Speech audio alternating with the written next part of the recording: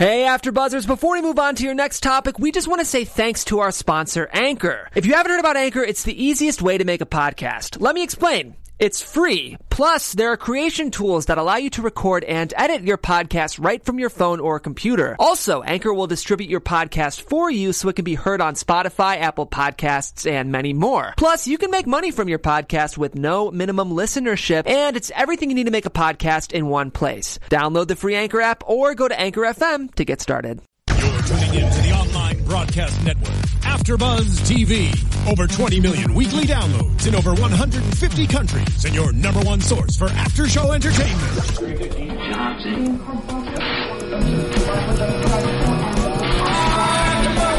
AfterBuzz TV, the destination for TV superfans, producing after shows for over 300 of your favorite TV shows, interviewing celebrities and showrunners, and bringing you behind-the-scenes exclusives. All thanks to E! Entertainment's Maria Menounos, producer Kevin Undergaro, and internet leader Akamai.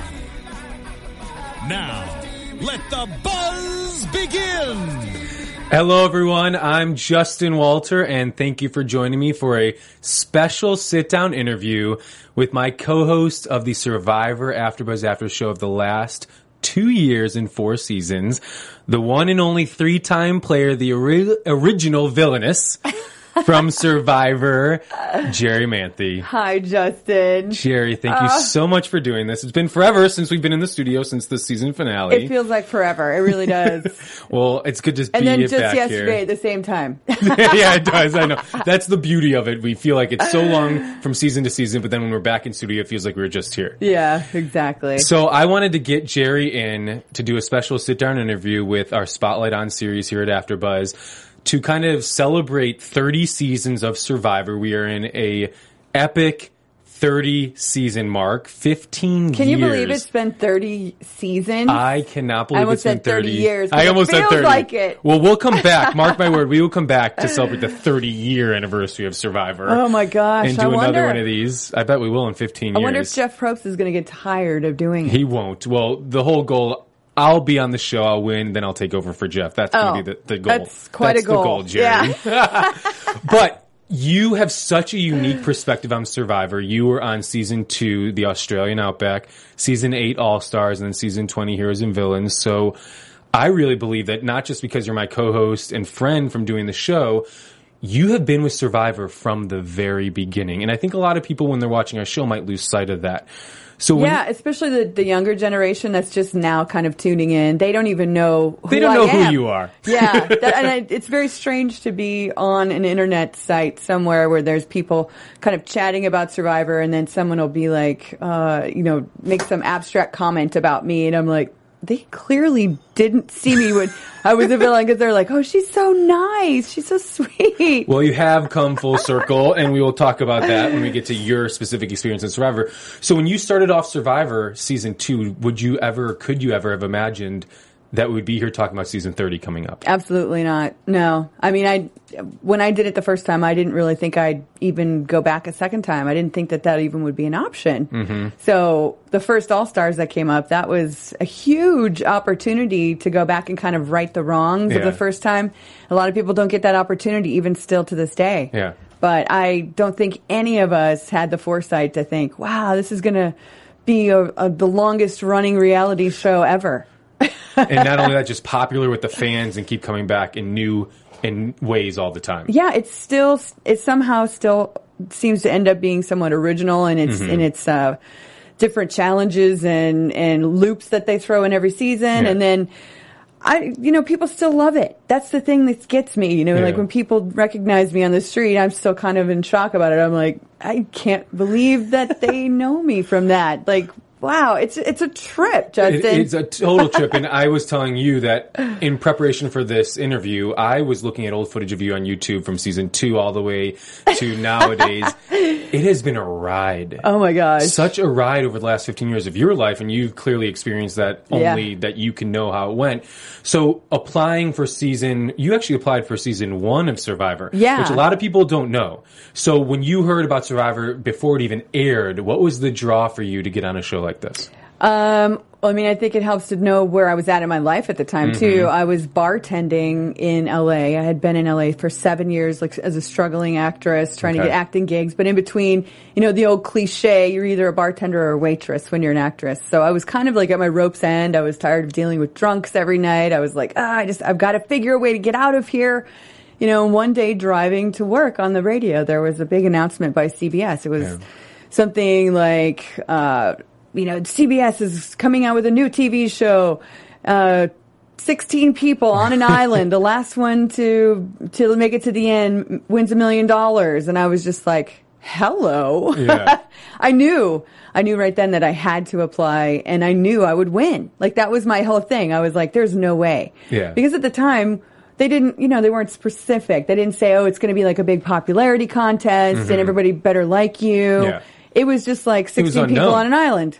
Who's going to last? In my mind, me. You're going to outlast. Yeah, because I'm a very outdoors person and all that. So did you make a video on VHS and send it in just like everybody else, or how did you make a videotape? Back in the day when VHS was how you turned in tapes. Yeah, it was a VHS. Not online, digitally. Oh, no. The internet wasn't even what it is today. I think there wasn't even a Survivor website yet. That didn't happen until after season 2. Yeah. So yeah, I found a friend who had a video recorder, and I set it on a tripod. It's so ridiculous. Filmed myself, I was trying to be as natural, no makeup, all that. But I sat on my patio in Hollywood in my apartment overlooking Hollywood Boulevard with my little dog in my hand and a cup of coffee, and I was like explaining what an outdoors person I was and how I would get along with everybody and all this kind of stuff. But, in retrospect, when you look at it, it's so ridiculous. It's awesome. Like, me, like in a pink robe with a fluffy dog and a cup of coffee. Like, no wonder they didn't pick me. Well, were you interviewed for season 1 or no? I never even, no. You didn't make it anywhere? I made it, no. Yes. Well, see, that's why people keep trying. But season 2, did you apply again, or did you get the call from casting that they were interested in you? They called me from casting. Okay. So that robe must have made an impression. No, it didn't. What it was Lynn Spillman. Okay, had a casting. Also Rosalind Jordan, who worked with Lynn at the time. I already knew them from previous shows. I knew Lynn from Blind Date, which was on MTV. And at that time, they were really interested in the show that I did. MTV was kind of like talking to me about doing something.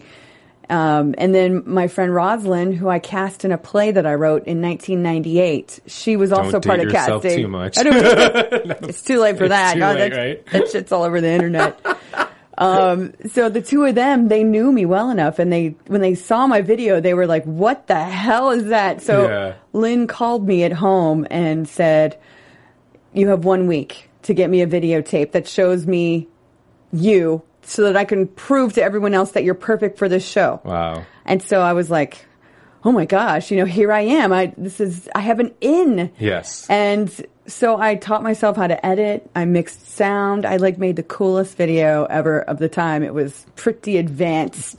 Voiceovers, the whole thing. And the rest is history. Yeah. Of you getting on season 2. And now season 2 had the most people apply, because season 1 was so huge. The finale had over 50 million people, and it was a summer show, and then season 2 came back. I remember you guys premiered after the Super Bowl. Yes. And just one of the biggest seasons of Survivor, because it was the new big thing on television.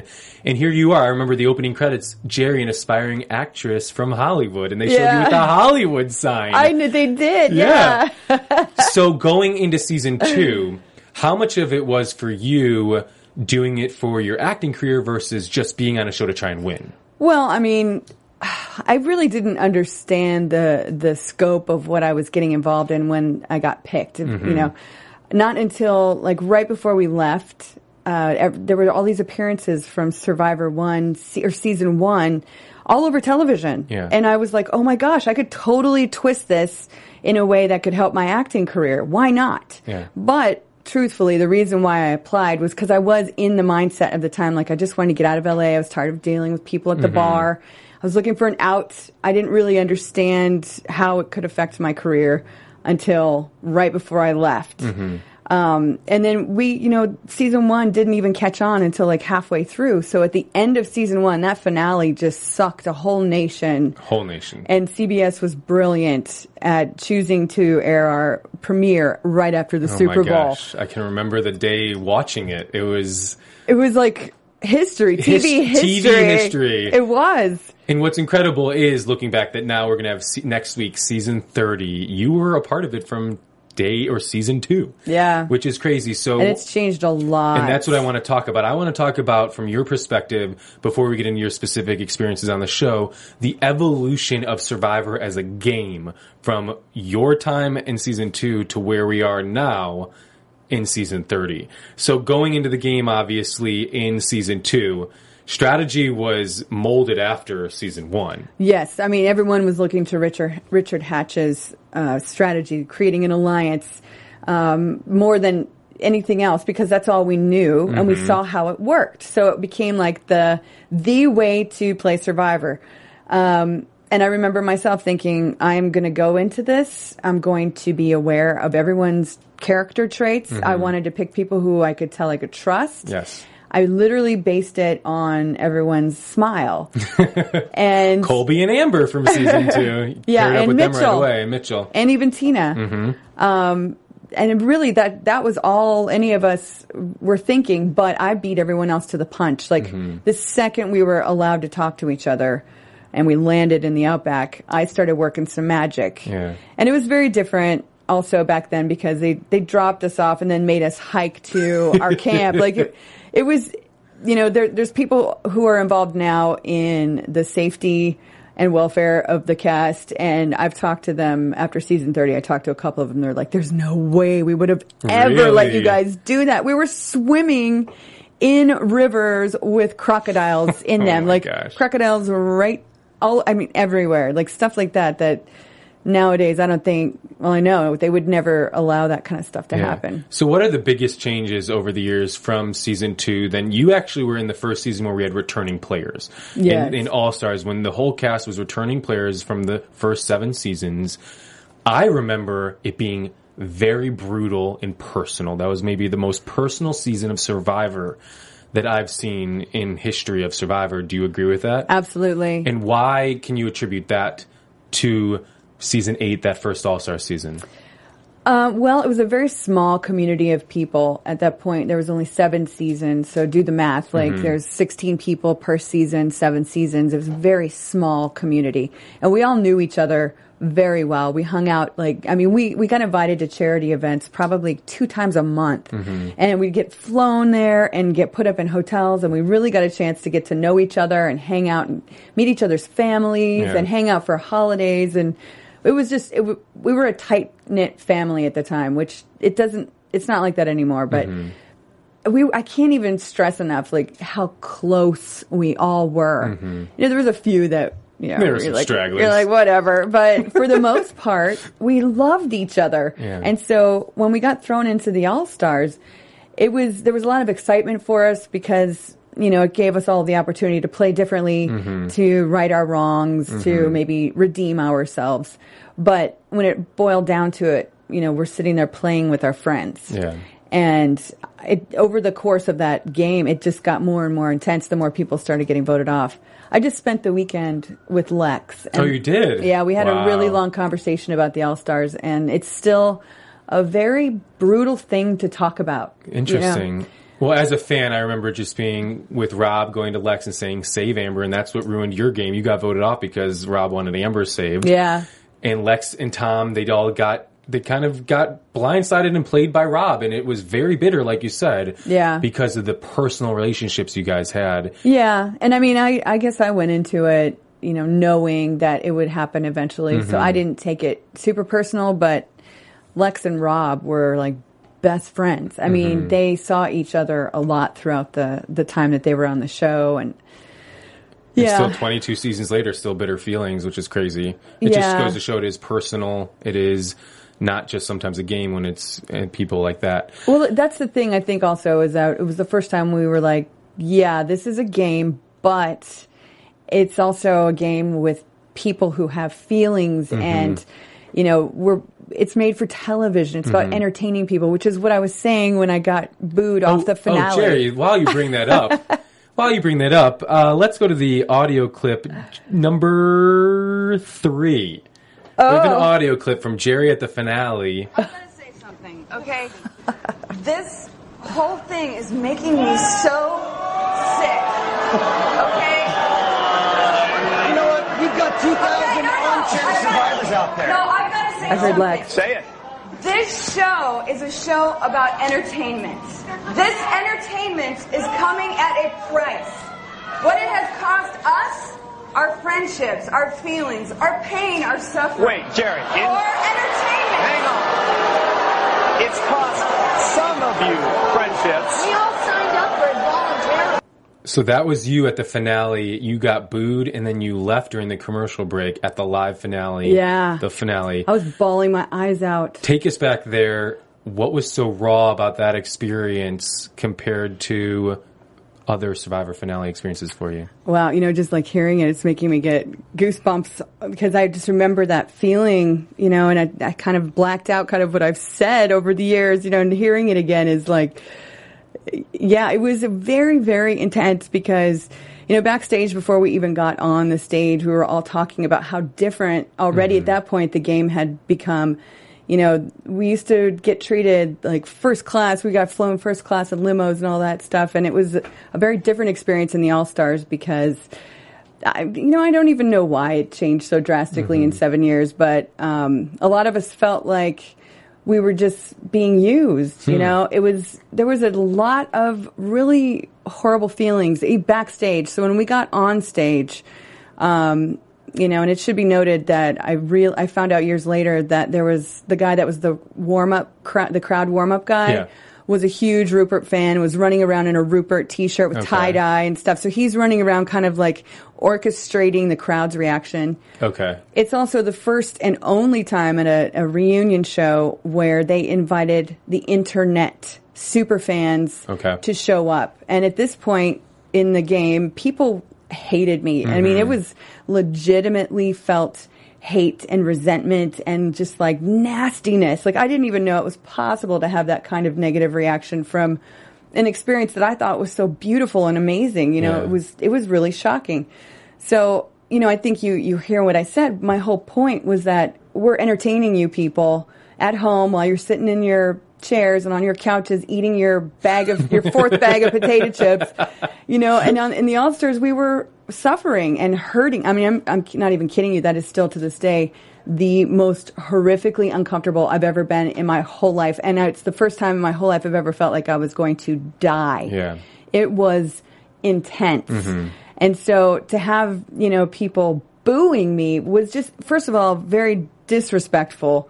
And especially for me as an actress being in Madison Square Gardens, it's like one of those places you see on TV and you kind of honor it. Like someday I'm going to make it to Madison Square Gardens. I'm going to be on stage, and then to have that kind of reaction that really hurt me personally. But then they were booing me, and then the second they'd cut to Colby, they would cheer and laugh and clap, and over the years, we've all gotten to see Colby's true colors. Oh, geez, we could do a whole spotlight on Jerri and Colby. Yeah, it's funny. They always seem to pair us together. Yeah, I wonder why. But it was very, very intense. Well, going into season 2, your first experience, you came off as the villain. The first true kind of female villain of Survivor, or one of them after Sue Hawk. Then we go into All-Stars season 8. As a fan, I remember you playing differently, and you've said it a couple times here tonight, going to redeem yourself and going to play for redemption. So when you go into a season like that, and then you get booed at the finale, it's a sense of you went on for one goal and you didn't even achieve that. I didn't get anywhere close to redeeming myself, and it didn't make any sense. Especially when you're there and you see how things really go down. I know Rupert was like the fan favorite and all that, but that night that he built that shelter by digging a hole in the beach, there was like, to me, I thought, okay, here's the moment where America is going to get to see the Rupert I know, which is a crazed maniac who doesn't make any logical sense. And even that didn't end up being brought to light at the end. Like there was just felt like so many unfair things. But then you realize, later on in life that it's reality television is not real. It's not what you see. It's not what you think. It's edited. There's people in the background creating storylines. They're trying to manipulate you along the storylines. You choose whether you want to follow that storyline or not. And you either become someone who's manipulating the camera and the people to get more camera time, or you become the kind of person who's not there to be on TV. You're legitimately wanting to win $1 million. Which is, when we talk about it, what we got when you went back for Heroes and Villains, I think. Exactly. So before we move on, we have another audio clip. Jerry's, you're reading my mind. You can tell that we've done this for so long together, because these moments you're talking about, these are the moments I picked to talk about. Wow. So if we go to audio 2, let's talk about one of the lowest moments for you on Survivor ever. Was Rupert in the shelter, where you felt like you almost were going to die. So I have a moment of you talking about the shelter that you were supposed to build with Rupert. Wow. Clip 2. Personally, I don't feel digging into the ground is a good idea. Okay. So you want to build the thing all out of the ground? We need... Yeah, I think it makes more sense, because if we get it moist, kind of underground, we're Do we want to be an eye catcher? Pop oh my God? Or do we want to be like everybody else? What I want is a place I can actually sleep in. Sounds to me like you're really concerned about something standing out. And I love that. But none of them are going to make a structure as creative as ours. They're going to make huts. I hear ya. We're going to make a log cabin. Rupert's a complete control freak. He has to have everything his way, and he thinks he's the only one who can... Wow. Yeah. Does it bring you back? It does, because if you notice, I was going out of my way to be as gentle and coercive in a very communicative sort of way to open his eyes perhaps to what the bigger picture was. I wasn't being confrontational. I wasn't being angry. I mean, you could hear in my voice, I'm pleading with him, please, because I was genuinely concerned about our safety. And you were right. Yes, I was totally right. It was like, you know what? It was like me and Mother Nature were like, hey. They didn't show you doing the rain dance to get that rain to come to wipe you out. Oh, God. To prove Rupert wrong. That's so not even what happened. It's so crazy. Like, I was just talking to Lex about this weekend. The moment when everyone else was kind of asleep that night, the storm came in, and I could not sleep in that thing because I kept waiting for it to cave in on us. It probably weighed about 10 tons. Yeah. It was like, tree trunks stacked on top of each other with screws from Home Depot. Oh my gosh. And remember the Home Depot box? Oh yeah, it was definitely product placement, Yeah. and you had to build the best shelter. Yeah, so I was like waiting, and I'm like, oh my God. And I just saw the water rising inside the shelter, and everybody's asleep, and I'm like, get up, everybody, wake up. There was no cameras. The camera guys ran away because the storm was so bad. We had no footage of any of the horrible stuff that happened at that moment. And Rupert still, he was like, go ahead, get out if you want. Why would I get out? And I'm like, dude, get out. You are going to die of your stubbornness in a hole. Like, you're going to be buried alive, man. It's crazy. Yeah. Well, while we're talking about memorable Jerry moments from the beginning of Survivor Australia Outback, you had one of the most memorable and still to this day buzzed about things when you accused Kel of eating beef jerky. Now, I had a friend that literally, and I said literally because we always wonder who says that, but I had a friend that literally, and I'm putting hashtag literally on this, texted me asking me to this day, how many years later, did Kel really eat beef jerky? Wow. So, clip number 1. Can we play clip number 1? Right through it. I saw him put something in his mouth, and it was like dark brown colored, shredded looking sort of thing. Jerri blatantly said that she saw something look just like beef jerky go into his mouth, and I believe her, actually. I guarantee it was. I saw him chewing, but you saw I saw him chewing too. Oh, I just find it really comical that you would think I would do that. I think it's pretty comical. I think it's comical myself. But again, Comical. I love your and that cackle. also brings up another point, and I was going to do this later on tonight. Oh, that's I know right. during the competition you guys were talking about your faces were getting struck, and the girls were talking about wanting to shave their legs. I've got 3 blades out here. The girls can use one blade, the guys can use the other blade. I have no problem with that whatsoever. He suddenly, at that point, offered his razor. And I think that that's the hugest sign of guilt, is to give to the people who have just accused you of something that is very serious. Wow. Yeah, you know, okay, you listen to that, right? And you have to wonder, like, how did they twist that into me totally making this thing up when everybody clearly saw it as well? So set the record straight. Did he eat beef jerky? Kel had beef jerky. He absolutely 100% did. And I don't doubt it, like, even a little bit. In fact, Jeff Probst, about a decade, like 10 seasons. I can't remember. A decade, 10 years or 10 seasons? Yeah, I think 10 seasons later, he came out in Entertainment Weekly magazine and admitted that he believed me. I was like, where were you, Jeff, when everybody hated me for supposedly making this up? No. Yeah. He got busted in the airport when we got into Australia. You're not allowed to bring meat products or food into Australia. He got busted in the airport with 20 bags of beef jerky in his suitcase. Colby's the one who told me that, by the way.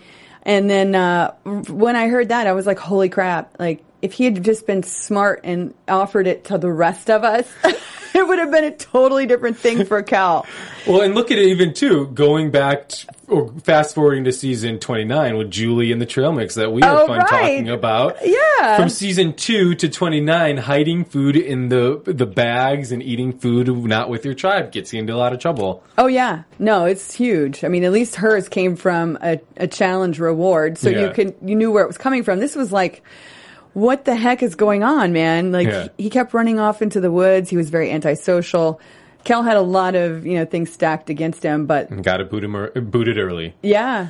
So one thing I want to talk to you about beyond kind of some specific memories is looking at Survivor as a whole, from that moment of being there with the beef jerky in the Australian Outback to analyzing and watching the show as an AfterBuzz host from season 29. What are the biggest changes in evolution in the game from a 3-time player that you are surprised about, or that you didn't imagine the game would go in that direction from the very beginning days? I think it's just the different ways they've decided to play the game, by introducing blood versus water. That was really very controversial. It could have gone either way, but it was fascinating. And At least the first time around. Yeah, the first time around, we loved it. It was amazing. Yeah. I mean, I talked to Lex about that too, because he got asked to go with his son. Oh, wow. And his son was so damaged. He was at the All-Star finale reunion, the booing. His son was there, and because of that, his son was like, there's no way I am going on Survivor.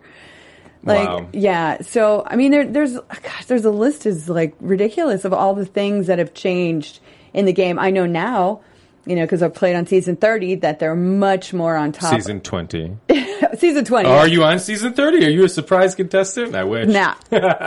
Nah. I don't know. Would I wear a collar on that or not? I don't know. Probably not.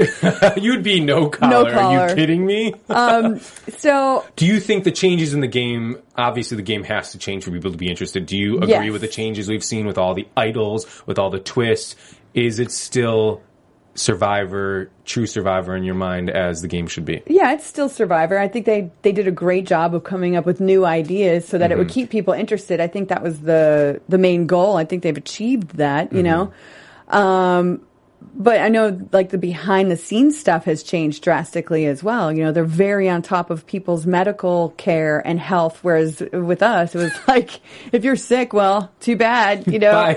Yeah, do whatever you want. You either quit or, there's no option. There's nobody taking care of you. So the feeling of isolation was way much more intense back in the old days than it is now. Like, if you feel like nowadays you have a really bad headache, medical come look at you. Whereas back in your day, just we couldn't even take medicine or anything like that, Although Mad Dog did have nicotine patches. Oh, yeah, because she's a smoker. They don't do that anymore. They just let those nicotine people go through their withdrawals and become total assholes. It's a good way to quit smoking, though, right? It's not the most private way to go through the stressful process. Well, Shane on Exile, the first Exile season. Shane. And so did James. Yes. James, he had some outbursts. So, there's been a lot of commemorative stuff going on with Survivor because we are in the 30th season. One thing is CBS did a poll for fans, the top best or it's the CBS Top 10 All-Time Greatest Survivor Castaways. Have you looked at that at all? Have you seen it or no? I did. You did. So, do you agree, number one, Boston Rob, do you agree that fans voted Boston Rob number one all-time greatest Survivor Castaway ever? No. Who would you, why first no, before we get to who you think? Well, first of all, I don't really know if I believe in the voting system that is used to make these huge things because much like any other TV show, there's a lot of marketing things that people behind the scenes are trying to push to keep the show going and keep it alive. And I know Jeff Probst is totally in love with Boston Rob, and I wish you would just marry him, Jeff. Seriously. Come do it. Jeff's in California. Boston Rob moved to California. Yeah, look at Boston Rob in Heroes and Villains. Look how quickly he was out because people know what he's capable of. And the season that he won was set up for him to win. And so, no, I don't feel like he's the greatest player of all time. Number two was Russell Hantz, your favorite. Yeah, again, no. If he was the greatest player of all time, he made it to the final three each time he played, and he couldn't, well, except the last time. He couldn't win because he doesn't understand it's a social game. You can't belittle the people you voted off and expect them in the jury to vote for you to win. So no, he's not. He shouldn't even be on the list. All right, so Jerri, I want to hear who you think should be on the list. Who would be, your mind, the top number one all-time greatest player of all time over the last 29 seasons? Jeez, man, I don't know. That's like a very... You don't have to say number one. How about give me maybe two or three people that you think would be in the running at least? I think Kim Spradlin. Yes, Kim Spradlin played an excellent game. From Survivor One World. She's very likable. Everyone liked her. There was never a moment where everybody's like, Kim's horrible. And she worked people and let them... they didn't even know they were getting worked. Yeah. And I know Troy Zan's going to be mad I said that. I think she's a great player. Okay, Kim Spradlin. Name a few more. Oh my gosh. I'm trying to think. These are always the questions. I'm like, there's so many good people on the show. Because it's very, even if you give me five, I don't care. No, it's very easy to get confused between the greatest player of all time or the greatest character of all time. I want player. Right. Strategic, smart. Well, I mean, the last season, Natalie, she also played an incredible game. Gosh. And you draw a blank. It's hard. What about, let me ask you about some people who are on the list. Would you agree with Parvati being on the list? Yes, I would agree with Parvati. Even though her flirtation tactics, that's one card. That's one card. She keeps playing over and over again. And it works. Yeah, and I'm curious if she goes back to see if it'll work again. Well, one thing, speaking of her, I had a lot of fun going through a lot of your old confessionals, and you were so humble and honest when you were talking about playing with her in Heroes and Villains, because you said, I tried to get her out. I saw her working everybody. Then I worked with her, and she has a magic that I just watched. There, I thought I would vote for Russell, but I'm thinking I'll vote for Parvati. And then you did vote for her to win Heroes and Villains. So because I tried to get rid of her from day one, and she was still there at the end. So I had to respect that. Yeah. What about Sandra? I love Sandra. She's a great character. Her gameplay, I question. So you'd put her more on the character list compared to game player. Yeah, and nothing bad towards you, Sandra. And, don't get upset about this because she might be watching. But I'm one of those people who, when I go into anything I do in my life, I'm there, like, fighting for it, scratch and kick and scream. And I would never go into challenge after challenge after challenge and quit because I knew that I wasn't going to win anyway. And there was a certain level of respect that was lost in that.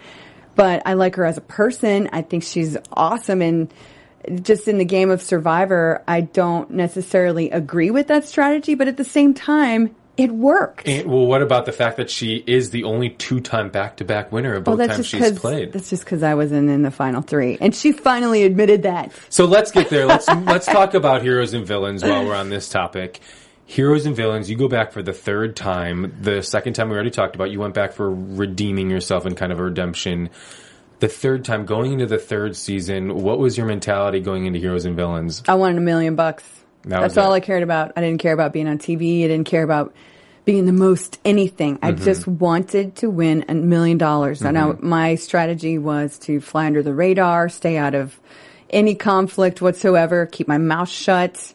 And these are all things that are very challenging for me, by the way. Yeah, you keep your mouth shut. I can't even imagine. This is where I learned the whole flying under the strategy, radar. Flying under the radar strategy takes a lot out of you. So you have a new respect for it, actually. Yes. I used to think, oh, that's lame. That's, now I'm like, yeah, it's really hard to stay out of conflict when you know you have an answer that could fix it.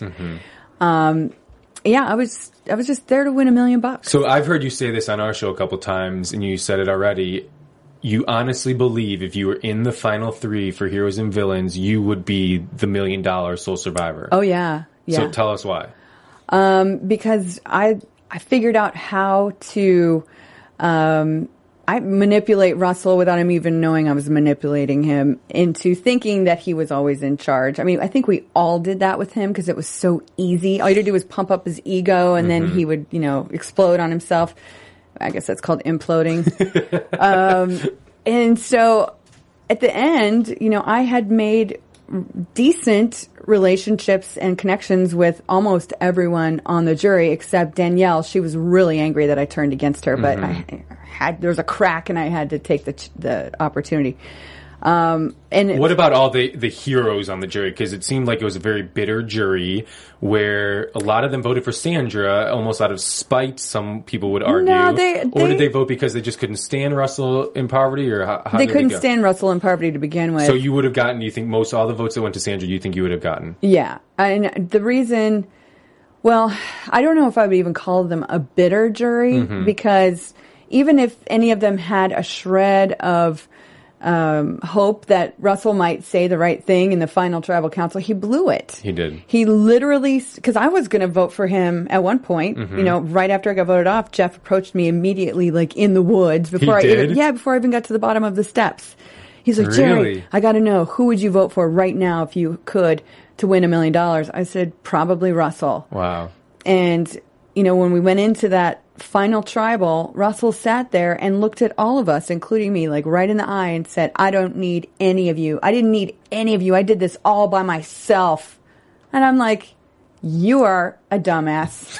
Like, seriously, you just lost every chance of getting a vote from anyone. He could have very, very easily become humble and broke it down like every single play he made and given everyone credit where credit was due. He might have had a shred of hope. Yeah. But the way he handled it was just like, I've never seen anything like it at any tribal council. It was the dumbest comment I've ever seen. That's why if he's on a top 10 survivor list, I have to question who made up that list. Yeah. I really do. Interesting. Because he could have won. Yeah, and it's going back. If you haven't, go back and look at those YouTube videos. It's crazy to put ourselves back as a fan and rewatching those moments. The final tribal? Yeah, just the final tribal and those moments of people getting voted off and the move with the double idols and all the idol plays. It was a great season. Honestly, I think still my favorite. Season. One of my favorites, if not my favorite. There were season. way too many idols, though. It was. Well, the game has gone that route. I'm not even kidding you. Like we couldn't keep track. We were like, wait a minute, there was an idol over there, but it's been played. So is there one? Like, I mean, it was just so many idols. It felt like Idol Island. So once you were voted off, I want to listen to kind of some of the words you had to say when you were voted off, Heroes and Villains, if we can listen to audio number 4.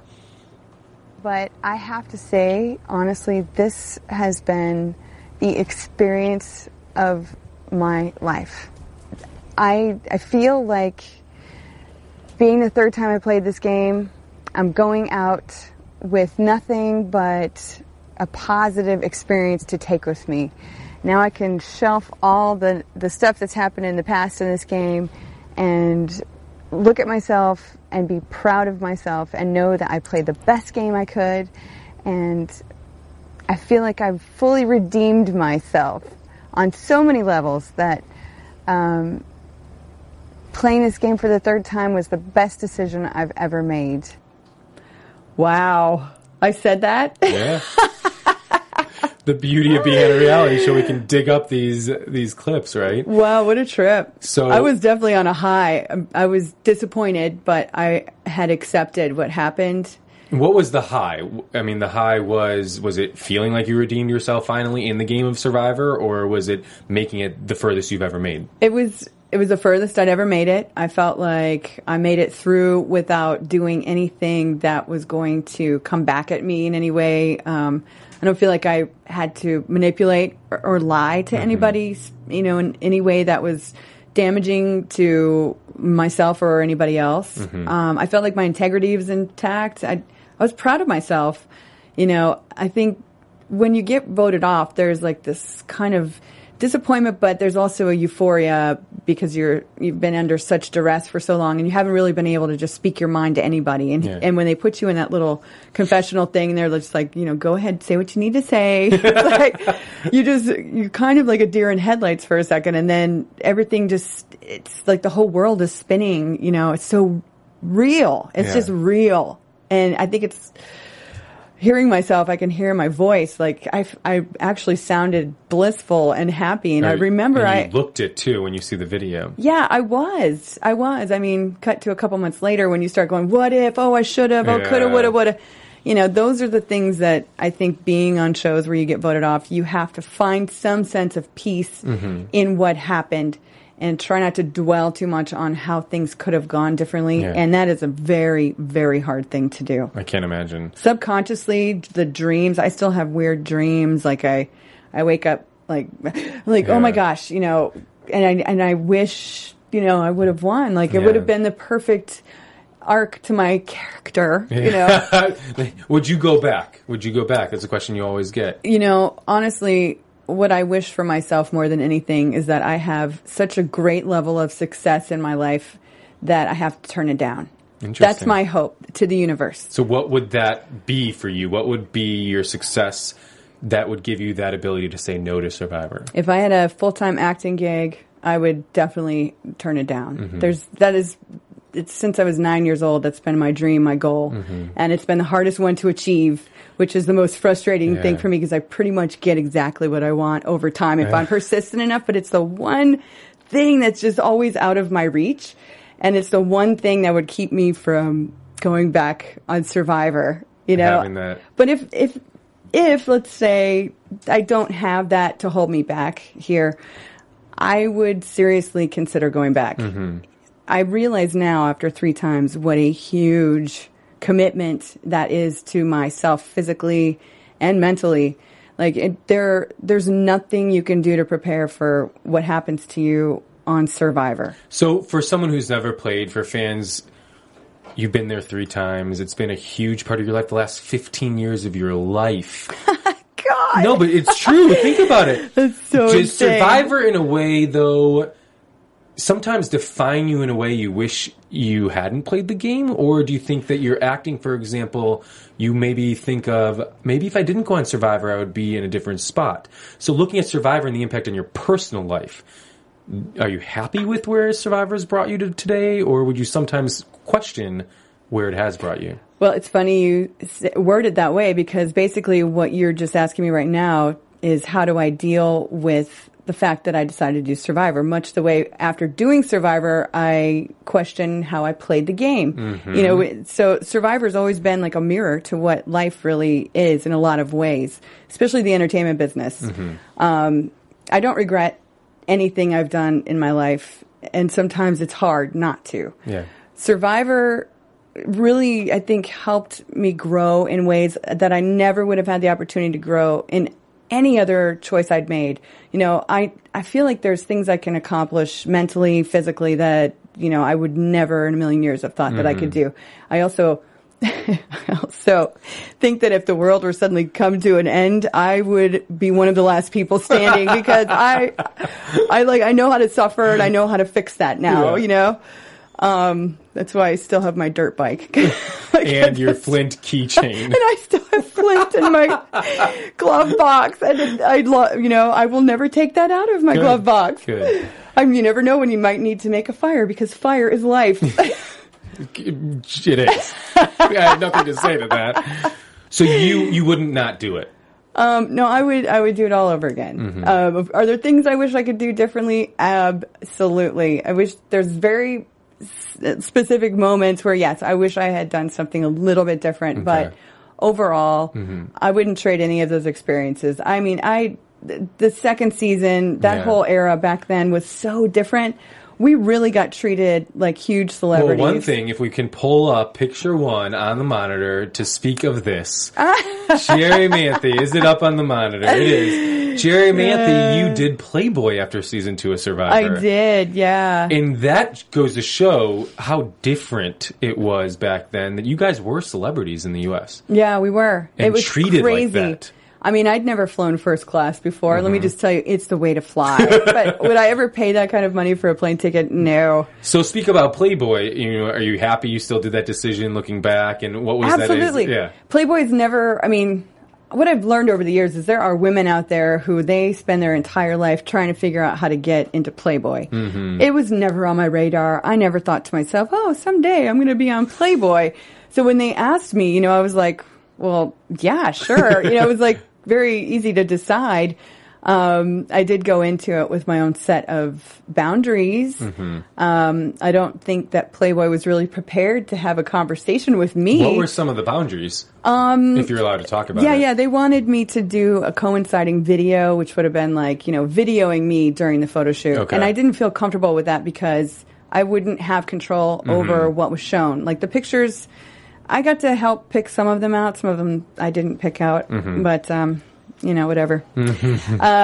I couldn't do it, and I mean, I turned down a lot of money not to do the video, but it was just something morally that I had some kind of issues with, and I'm really glad that I made that decision. I said to them, I said, I'm not running through a field wearing, cut off shorts blowing bubbles. That's like, and then it turned out that's kind of what they had in mind. And I was like, okay, yeah, that's not really where I'm going with this. Yeah. And I actually have some footage of behind the scenes footage that I'm going to dig out one of these days. Oh my gosh, you have to. Yeah, there's some really funny stuff. I had a good time doing it. And I'm basically, what is the word? Forever preserved at age 30, in a magazine. You look hot. Thanks. You know what? I felt hot. That's for sure. And honestly, you look the same. I mean, I haven't seen you naked, Jerri. But watching your videos of you... a little softer. Watching you from season 2 and your videos from season 8 and then your videos from season 20 and even working with you, you still look the same. Oh, for God's sake. I think you do. The lighting in here must be really good. The lighting is great in here. Looking at your Survivor experience as a whole, and that we are coming up to season 30, the 15th anniversary, what is, looking at it in your life, the main takeaway you take away from being a part of Survivor, being a part of this community, and having this as a huge part of your life? What do I take away from it? Yeah, what's your takeaway? Just that I've gotten to experience things that I would never have gotten the chance to experience. I have to say, when you are forced out into the elements of nature, and you have to be there for, a month, you learn a lot about yourself, what you're capable of, things that you never thought you were possible to do, you're doing them. You also learn Mother Nature can be quite scary and also very beautiful. Yeah. I think there's things that I will never take for granted again. My bed, for one. Yeah. After All Stars, I bought myself a $3,500 Tempur-Pedic. Oh my gosh. And every time I get on that bed, I'm just like, oh, thank God. If I hadn't been on Survivor, I wouldn't. There's no way I would have it, first of all, and second of all, appreciate it. A roof over my head, a car that you drive to get somewhere. The very basic, simple things I think that Survivor just kind of teaches you not to take for granted. Yeah. Well, I want to talk about some things that you're doing currently in your life, but before I do that, a question just popped in my head that I think a lot of fans would be interested in. Who from over the seasons are you close with, and who are you still kind of keep in your life as people that you created these friendships through Survivor and you're happy you have them to this day? Well, Lex is a huge one. We don't get to see each other very much, but when we do, it's just, lovey-dovey, happy. We share a lot. That's the thing, too, is I've met some amazing people by doing Survivor.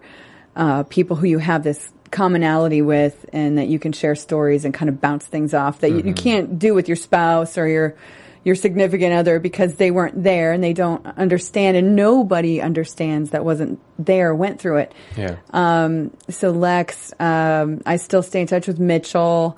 Holly Hoffman is like one of my favorites. I just adore Holly. She's so amazing and very positive. She's just a ray of light. Troyzan, I love Troyzan.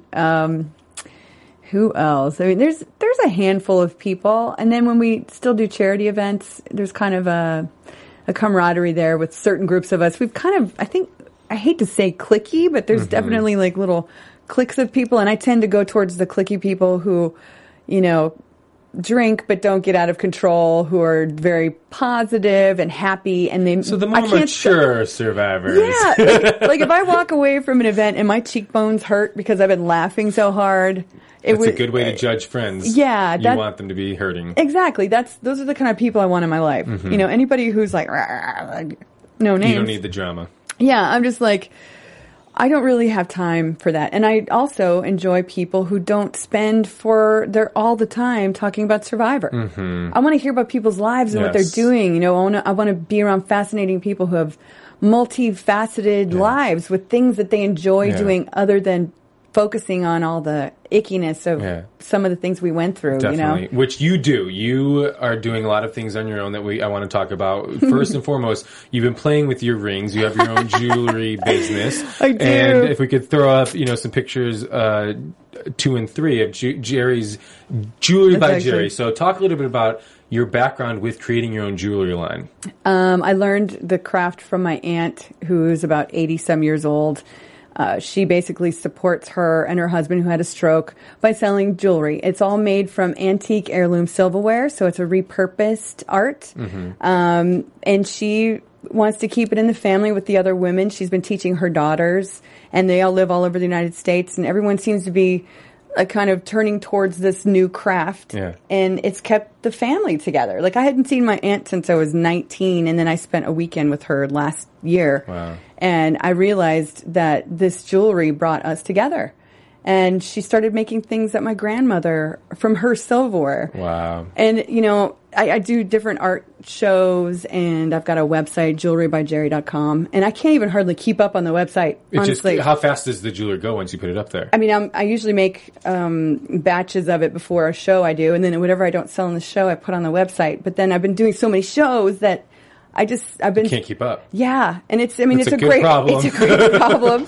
But it's also allowing me to travel around and talk to people in my booth, because people recognize me and they'll be like, Jerri, like, what are you doing here? I'm like, I'm selling jewelry. Then, I ask people if they have silverware they want to donate to me, or have me create an heirloom piece for their grandkids. That's nice. Yeah, it's like, it's a very personal one-on-one experience that I enjoy having with people. How long does, for example, the necklace you're wearing or the rings you're wearing, how long does each piece take for you to make in your garage? I'm assuming that where you're making it. Everyone's different. Yeah, it's a very organic art. Like, the fork, I may look at it and go, hey, I'm going to make this with it. And then I start bending it, and it's like...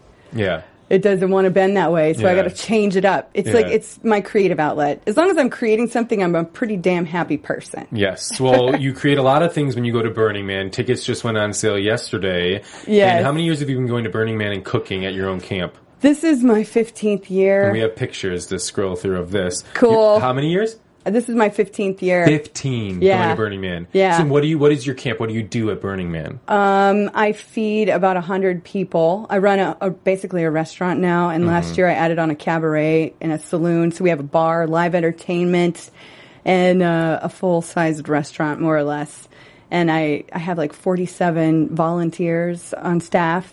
It's turned into quite an ordeal, and it's my greatest achievement every year, the fact that I organize this stuff, go out there, create this space with these amazing people, and then we leave no trace. We just take off and there's nothing left. And you love doing it. It's my favorite time of year. I've often had to ask myself if Survivor asked me to come back and do Survivor, and it was during Burning Man. Wow. Could I do it? Because I already missed it once because of Survivor, and Heroes and Villains was during Burning Man, and it was the whole time I was out there, I was like, oh my gosh, right now I would have been building my shelter. Instead, I'm listening to you guys fight over this crappy shelter. Oh my gosh. Well, you lend your voice now. A new venture you're going on is audiobooks, correct? I have my first audiobook coming out. So I didn't write it. It's called Cold Spring by Bernadette Walsh. I believe it should be hitting Audible Books by Amazon sometime in the next week. Okay. It's a pretty powerful story. It was sometimes tough to read it, but I mean, it's intense. It's a story about a woman who is trying to overcome some tragedy that occurred in her childhood. That there's a lot of flashbacks. I don't want to give away too much, but you have to get it. I got to tell you honestly, especially women out there, it's a very powerful book. Cold Spring by Bernadette Walsh. Check it out. Well, you have a lot going on, Jerri, and I'm so excited for you and everything you're doing. Thanks. It has been a pleasure to interview you on Spotlight On, but before, I know you wanted to say something. You have kind of a little bit, you recently made a decision and wanted to announce something to me and the AfterBuzz Survivor fan base. Yeah, I'm not going to be coming back to do AfterBuzz. So last and season I wanted to wait last. till when I could tell you, Justin, when I would be seeing you in person, because I know we've had so much fun together, but we're still going to do things together. Don't even think for a second I'm disappearing, but I'm trying to focus on all the things I have going on. There's so much opportunity that's presenting itself to me, so I have to really focus. So I'll still watch Survivor, and I'll still talk to you about it if you want to. I just won't be coming in this studio, and it's kind of sad being here today because I'm like, oh, I'm not going to be back. Well, Jerri, I want to say on behalf of the fans, and I get emotional even thinking about not doing it with you because this has been an incredible experience getting to do this with you for 4 seasons. Likewise. I have been a huge fan of the show, and from watching you on season 2 and getting the opportunity to sit here for 4 seasons, 2 years straight, to do this with you on a weekly basis, it has been a pleasure for me. It feels like, even though I've tried so hard to get on the show, and if this is the closest I ever do get to being on the show with you, it's been an honor. You are an amazing woman, an amazing person. You're going to make me cry. I'm going to cry because I can't even think about doing it without you. You have changed my experience doing this show. I looked forward to it every week, coming in and getting to talk Survivor with you. You are going to be missed. I'm going to miss you so much. Oh, Justin, I'm going to miss you too. But we're still going to hang out. We'll still do stuff, okay? Promise me. I hope so. We have it on tape here, but thank you so much for the 2 years you have put in here at AfterBuzz. I know AfterBuzz is grateful. I'm grateful. All the fans love you. And it's going to be really tough not having you on AfterBuzz doing the Survivor After Show. I will love and cherish every minute, and thank you so much for doing this with me. Thanks, Justin, and thank you for doing this today. It's been pretty awesome to hear some clips that I haven't really heard for like a decade. Well, we hope to see you maybe come guest and more Jerri Manthey, and excited to see where you're going, and best of luck. Thanks, Justin. Yes, that is it. Thank you, Jerri. This has been our Spotlight On with Jerri Manthey. Thanks, AfterBuzz. From executive producers Maria Menounos, Kevin Undergaro, Phil Svitek, and the entire AfterBuzz TV staff, we would like to thank you for listening to the AfterBuzz TV network. To watch or listen to other after shows and post comments or questions, be sure to visit AfterBuzzTV.com. I'm Sir Richard Wentworth, and this has been a presentation of AfterBuzz TV. Buzz you later. The views expressed herein are those of the hosts only and do not necessarily reflect the views of AfterBuzz TV or its owners or principals.